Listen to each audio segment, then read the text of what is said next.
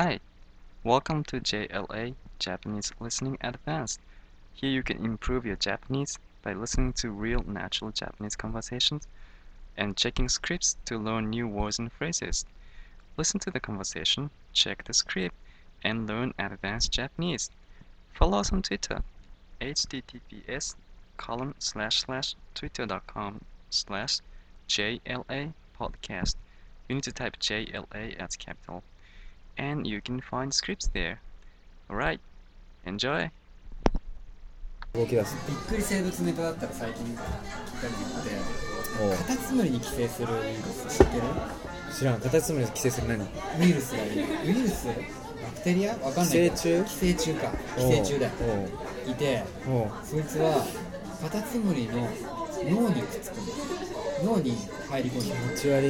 で入り込んでカタツムリをコントロールしてカタツムリが鳥に見えるようにこうコントロールさせていくんだよ。おうでそうすると鳥が食べるじゃん。そうそう、その鳥の中に入るんだね。入って移動していくんだよ。でその生物がめっちゃグロいんだよ。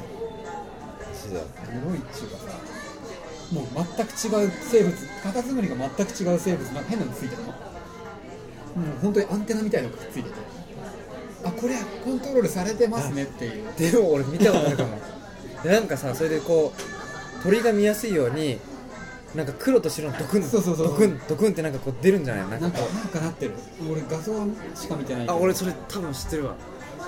で鳥がこう来てバーってそうそうそうでもそれが今度どうやってカタツムリの中入るんだろうね。踏んでまた出てきて、どうなんだろうな。アンテナ立っちゃってるね。そうだよ。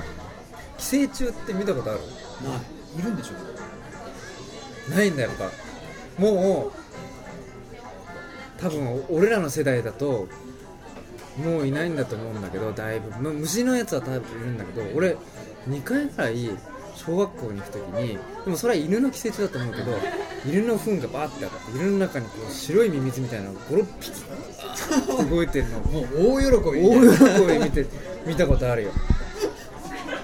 で家に帰っておふくろの話したら、それは寄生虫っていうのもいるのよっていう話を聞いたけど、